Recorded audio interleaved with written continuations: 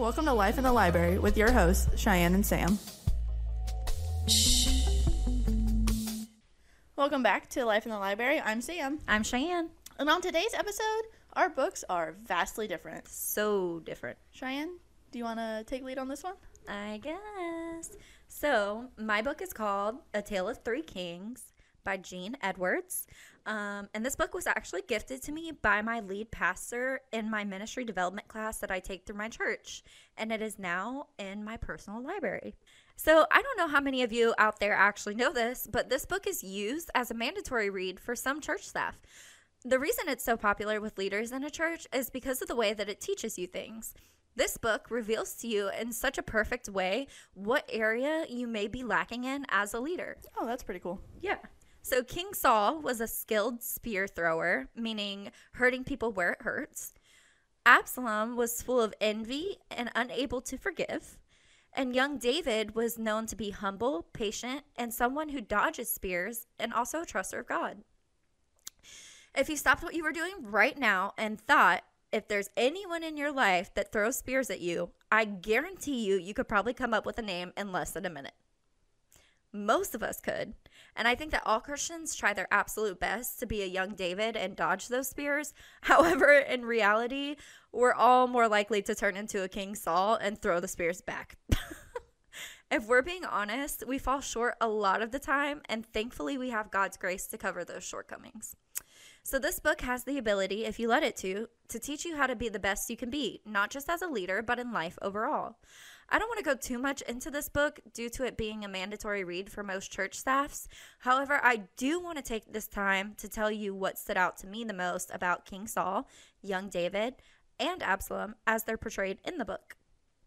In the first chapter of the book, you read about this interaction between young David, a bear, and a lamb. Young David saw the lamb as helpless, yet the bear recognized it as its food. And in that moment, young David deterred the bear and protected the lamb. The Tale of Three Kings uses this story to show us that in that moment, David has a realization that the Lord is his shepherd or protector, just as he was the lamb's. I don't know what y'all would do if you came face to face with a wild bear in the middle of the freaking field, but I would probably have a panic attack. Like, I would faint. In chapter 3, you're introduced to the Mad King Saul, who has David sing songs to him. And it's said that everyone's favorite song of David's was the one of the little lamb, and the angels loved that song just as much as the people did. The book says that King Saul was mad, and therefore he became jealous. But the book's author and I both agree that King Saul later became mad because his heart was actually full of jealousy, and he felt threatened by David. However, David always did what was right and never fed into King Saul's jealousy. Good for David. I know, right? I wish I could be like that. I wish I could be like, wow, this person's an absolute jerk. Let me not say so many words that are not nice to this person. But I just have to fight that instinct in me every single day. I had to fight that instinct today, man. It's human nature to have jealousy or envy in our hearts. We're born with that sin. The Tale of Three Kings shows us that God uses the David in us to cut out or get rid of the mad King Saul within our own hearts. It honestly makes so much sense to me that he would put us under the authority of someone who throws spears so that we can learn not to do the same thing when we come into a position of authority. Now, Absalom, I don't even know where to start with Absalom. Unlike David, Absalom was eager for power, and he used the personality that people thought he had to his advantage. He made people believe he was humble and respectful of his father, who, by the way, is David. He started poisoning the minds of the people, not with his words, but honestly by his silence. Using his own hurt and inability to forgive allows the spirit of the mad King Saul within his heart to take root and start to rule over him. Honestly, there's so much more than what I just talked about in this book. And it has so much more than what I just talked about to teach you. And not even just for people looking to go into some form of leadership or ministry, but just for people in general. It's so easy for us to sit back and allow the mad King Saul within us to take over and rule with jealousy or envy, or to throw a spear at someone who throws them first. It's an everyday battle we have to wake up and choose to cut out. It's honestly fighting our own flesh. I don't know about you, but I literally wake up every single day and try just a little bit harder to be like David because I know I can't be like him right off the bat. I say all the time that being a Christian is probably the hardest thing that I ever have to do on a daily basis because as a Christian, God promises us that things will be hard and that it won't be easy, but He doesn't call us to be perfect. He never once expects us to be. His grace covers our imperfections, and Jesus already died for all of our sins. Anyway, I don't really know how this turned into a mini sermonette, but that's my spiel. While you were talking about this book, it sounded really familiar. Was this the first book you read when you were in your ministry program? Yeah. Okay, I knew I didn't remember the name, but when you started talking, I was like, I know this from somewhere. Yeah, because like the first chapter is a little like the way that it's written was kind of hard for me to understand. So I actually called Sam and I was like, listen to what this book says that I have to read for this class because I was like, whoa. Anyway, yeah. So Sam's going to take us in a completely different direction. Go ahead, Sam. I am. Okay, so the book I read is called A Boy in Winter by Maxine Chernoff, and it was published in 1999, which is also when I was born. This book was $22 according to the back of the book. I want to start out by saying that I did not like this book when I first started it, and I almost cold turkeyed it. I was so close. But before I go further into this book, I want to say that Cheyenne cold turkeyed her first book this week. I did. It was so horrible. I remember you called me and you were reading it, and I had to stop you. Yeah, because it was so bad. bad. Anyways, in this 3-part book, you are taken through the lives and thoughts of each of the main characters after a tragic accident interrupts their lives. Ooh. This story takes place during the winter months in Chicago. Danny and his mom have just moved into their new home after Danny's father left them and got a new family. Dang, that's messed up. They are quickly greeted by one of their neighbors, Eddie, who seems to kind of make up his own rules and run with them, even in other people's spaces. Not even an hour after walking into their new home, Eddie decided that from here on out, he would enter their house via a secret knock on Danny's window instead of just knocking and coming through the front door. That's freaking weird. Yeah. He's like, dun, dun, dun, dun, dun. Yeah, it was build a 3 knocks on the window. Oh my God. As the boys start to spend more time together, you see more of the boys' personalities come out. Danny is a laid-back kid. His dad left when he was 2, and he stepped up as he got older to help his mom. That's kind of sad. I know. Eddie, on the other hand, has a I can do whatever I want attitude, and he does just that. I feel like that's all teenagers nowadays.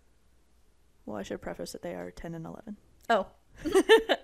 Eddie is always doing things that Danny would never do. Eddie hogs the gaming controller and then throws a fit when he doesn't win, and Danny doesn't mind sharing.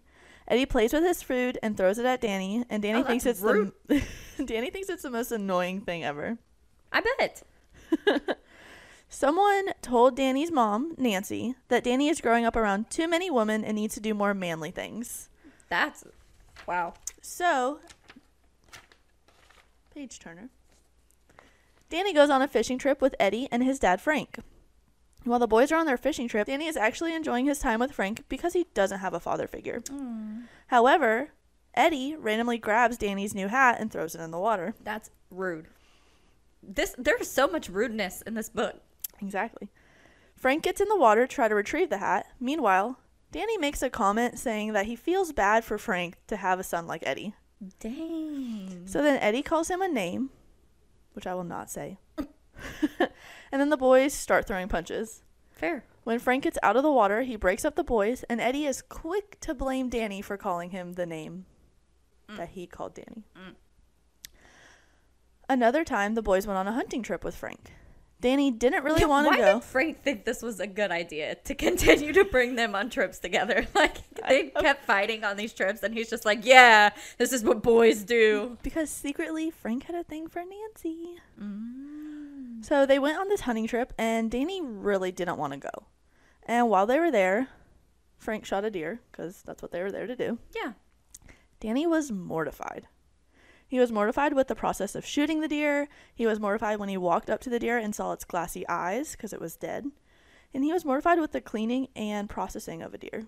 Weird. He didn't want to be there. He said that he would never kill an animal, and he would never go hunting again. Wow. That's so odd. Like, Could you imagine people out here taking their, like where we live, taking their son hunting, and their son was like, Dad, I don't want to do this anymore. They'd be like, so? Yeah, but like he didn't know. He grew up around women. He didn't have a He dad. didn't grow up around that. I get that. His dad left when he was 2. The more time Danny spends with Frank and Eddie, it becomes more clear how the accident happened. What accident? Do I have you guessing as what the accident was? Did he Well, get I'll shot? finally tell you. Oh, okay. Pause for dramatic effect. You can leave that in there. Can I want to know. Can you say it? No, I'm pausing for dramatic effect. Okay, it's been dramatic enough. Eddie comes over like he always does. But the only difference is Eddie brings a compound bow that his dad bought him. Eddie is playing around with the bow, aiming it at Danny's dog and at Danny himself, even blocking Danny from certain locations.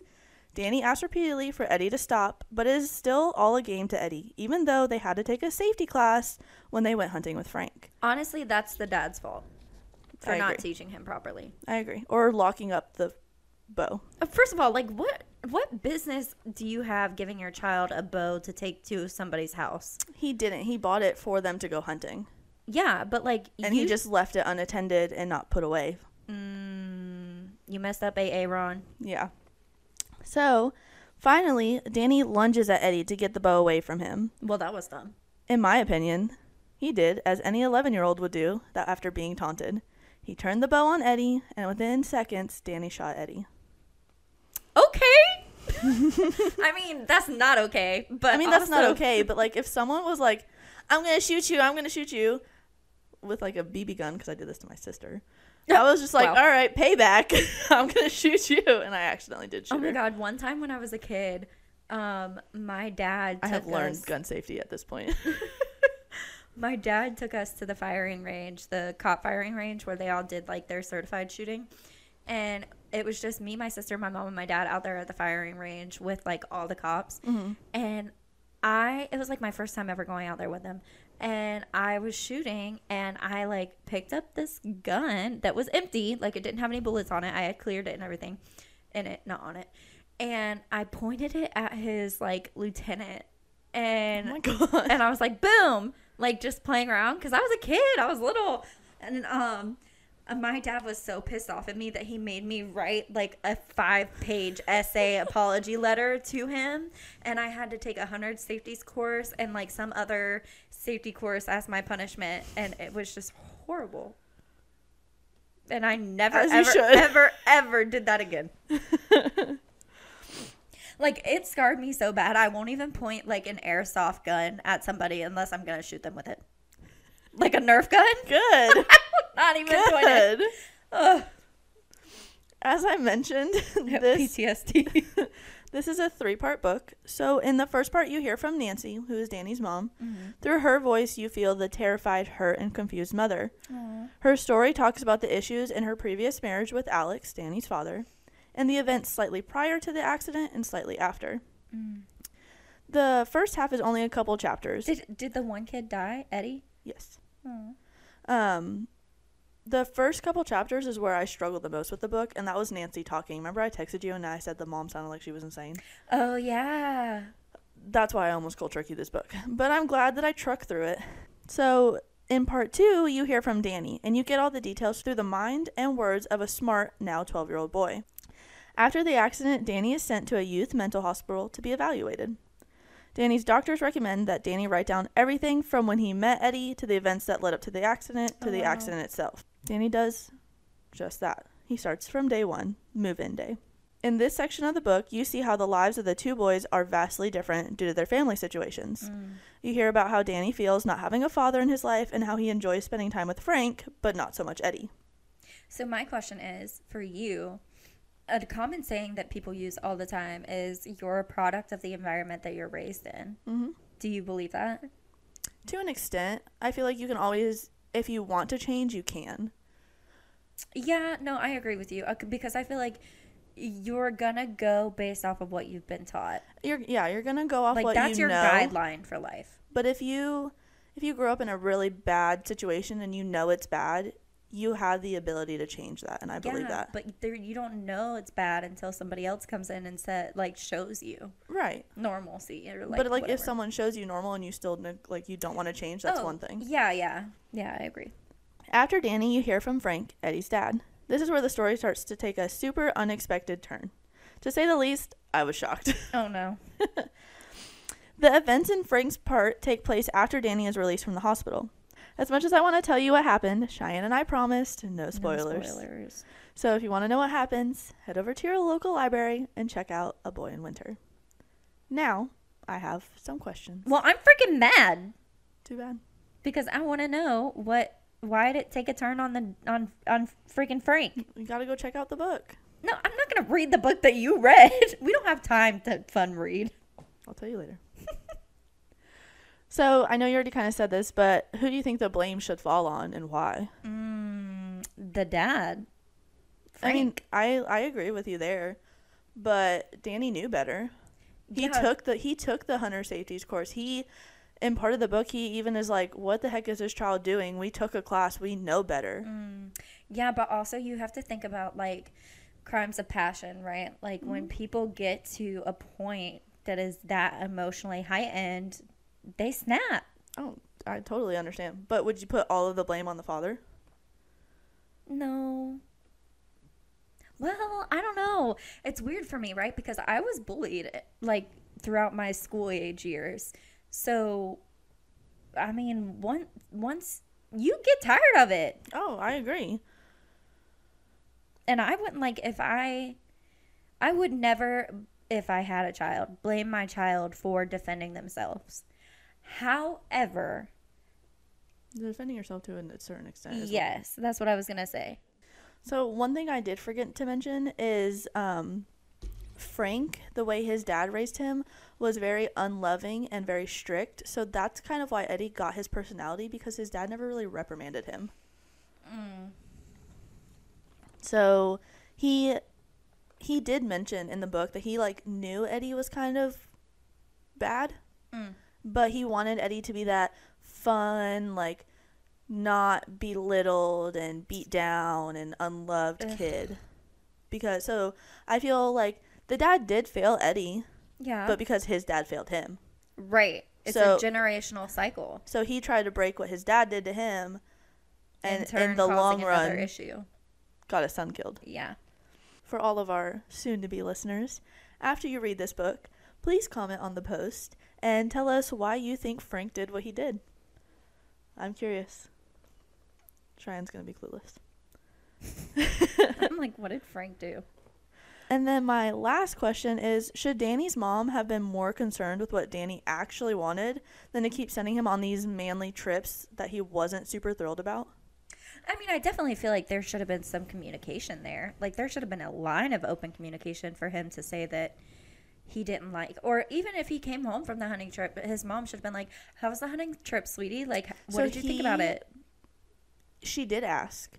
And they did have a very good relationship. But he also tried to protect his mom's feelings because of the dad leaving. When the dad left and got a whole new wife and kids and wants nothing to do with his son and her. I feel like, though... So he tries to protect his mom in a sense. I feel like a mom would know, you know? Because my parents could always tell when I was lying. Yeah. And sometimes they didn't push it. So maybe she just didn't push the issue, but she knew. Interesting.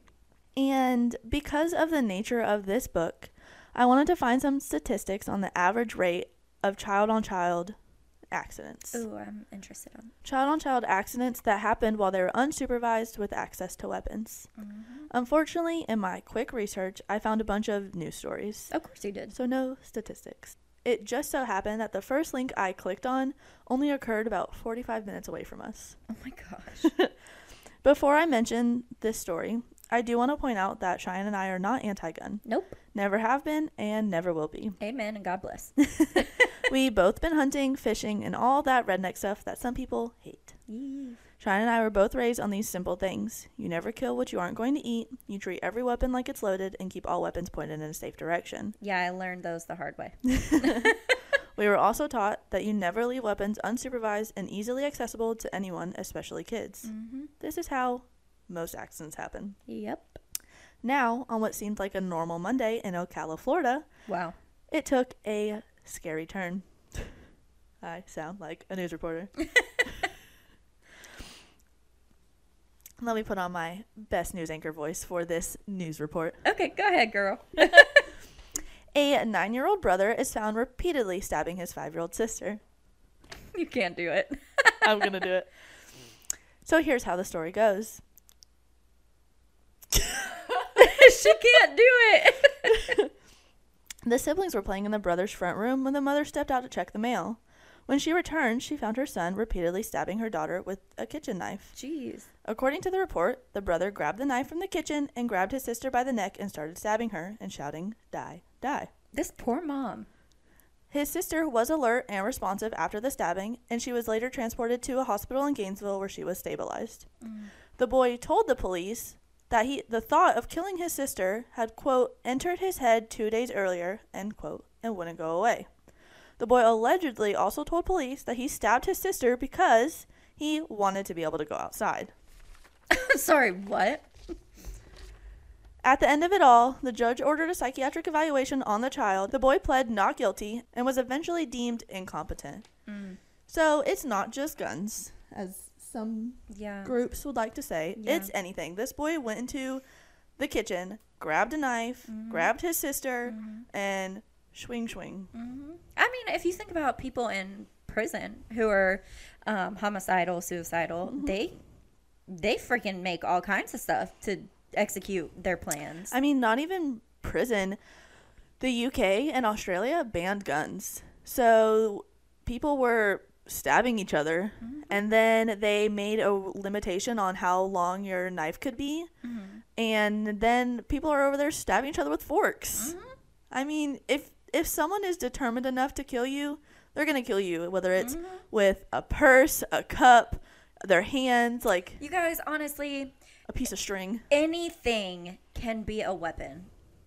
Anything. I could take this nice little piece of string light that we have in our studio and just somebody if I really wanted to. Yeah, just wrap it around their neck. And this is sold as lighting, not a weapon. Yeah, my dad, growing up, he always used to tell me and my sister to carry our, like, if we were walking car to our keys cars between at your night, yeah, carry them in between our knuckles because Because if you have enough force, that's going in somebody. Yeah, go straight into their jugular, dude. It's over. Anything is a weapon. Yeah. This table could be a weapon if I really wanted it to be. Well, yeah, that's a heavy freaking table. Knocked me out with the table. So what do you think was going through that mom's head when she walked in on that incident? Because they're both her kids. Yeah. I don't know. I feel like if I walked into that at first, it would be shock. But Well, my yeah. dispatcher background would just be like, I need to get something happened to my son. He's going off the wall. Like, I need to get him away from my daughter. And as a mother, I mean, I'm not a mother, but as a dog mom, I mean, I would put myself in Murphy's way from getting hurt. Yeah, of course. So, I mean, I'm sure she would put herself in the way of her daughter. Well, yeah, but I'm just saying, like, But not only that, like, it said in the report, which this whole, like, incident was so confusing because it said in the report that, like, when the mom walked in, like, the boy ran out the door. oh, Like, he ran off. They so found he him. knew he did something wrong. Yeah, like, they didn't find him very far, but, like, he ran off, and, like, she gathered up her daughter and called 911. Wow. And it was really hard for me to find, like, I think I spent, like, 2 hours trying to find the, like, judge's decision. Like, I could not find the, Well, like, yeah. trial. It's a juvenile record. They're always hard. Yeah, but this was, like, public information. Yeah, but even still, like, if they're trying to protect the kid from... Yeah, they didn't list any names because of their age. Wow. Yeah. I just don't even know because, like, I would feel concerned for my child that stabbed my other child. But that's why I say this was, like, a weird case. Like, did she know maybe that, like, her kid had symptoms of something and she neglected it? Yeah, because then that's on her. Exactly. Like, that's so hard to, like, where to place the blame because this is a 9-year-old you're talking about. Not even where to place the blame, but if the mom just didn't have enough knowledge about what could be, because I know a lot of parents, like, they don't have a lot of experience with autistic kids, and then they get an autistic child or they give birth to an autistic child, and they have to learn, like, from square one. Like, they don't know what's going on with their child before somebody tells them. Yeah. So she could have been totally oblivious to it. Yeah. So it didn't state, like, it said that he was incompetent, but it didn't state, like, if he was, like, court-ordered help or anything. Yeah. Which I'm sure. Well, yeah, probably. He'll probably see a therapist for well into his adulthood. Yeah. Some kind of trauma counseling, at But least. I was reading some of the comments, and, like, some people believe that, like, this kid, I mean, as harsh as it sounds, some people believe that this kid should stay locked up because they believe, like, he'll do it again. I mean, this was almost 100% premeditated. Yeah. They were playing. He went and grabbed a knife, came up behind his sister, grabbed her neck, and began stabbing her. Multiple times, not just once. She had multiple stab wounds. No, I understand. But what I'm saying is, if you have somebody who has schizophrenia or something of that nature where they literally have other people telling them what to do in their head, they can be put on medicine and that can be corrected. Yeah, I believe, like, attempting medication first of all, finding the issue. Right. And then medication. And if that doesn't work, not prison, not jail, but, like, an institute. Yeah, like a medical facility. Because you have to take everyone's safety into account at that point. Well, yeah, because he's not mentally competent either.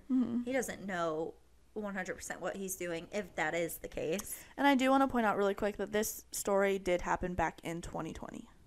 Oh, so not too long ago. Not too recent, but not too long ago. Yeah. So he would be about 11 right now. Yeah. And I do want to, like, make it known that the daughter did survive. That's good. That's really good. Yeah.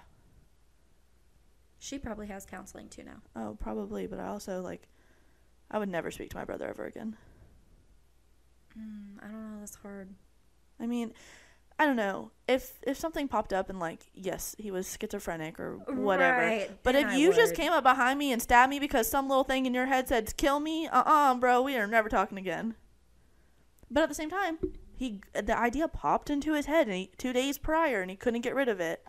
So that tells me that, like, there's something. But that's pretty much the same with serial killers. Like, they all fixate on something. It pops into their head, and it's like an itch that they can't scratch until they kill somebody. So it may just be... But that's a trait. I mean... No. There's this thing called serial killer genes. Oh, no. I know what you're talking about. But it's still, like, just like depression is a chemical imbalance in your head.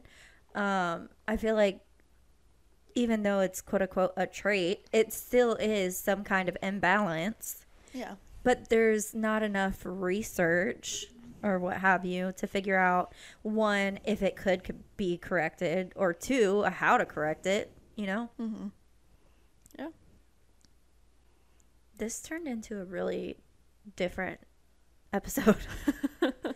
We did coffee and zero waste, and now we're talking about murder, guns, and Ministry. Jesus. Hey, we told them we would cover a vast range of stuff, and we proved it in 2 episodes. Yeah, seriously. Y'all just freaking wait until the next episode. Thank you, Big Daddy Unlimited, for partnering with us on this podcast. Until next time. Bye.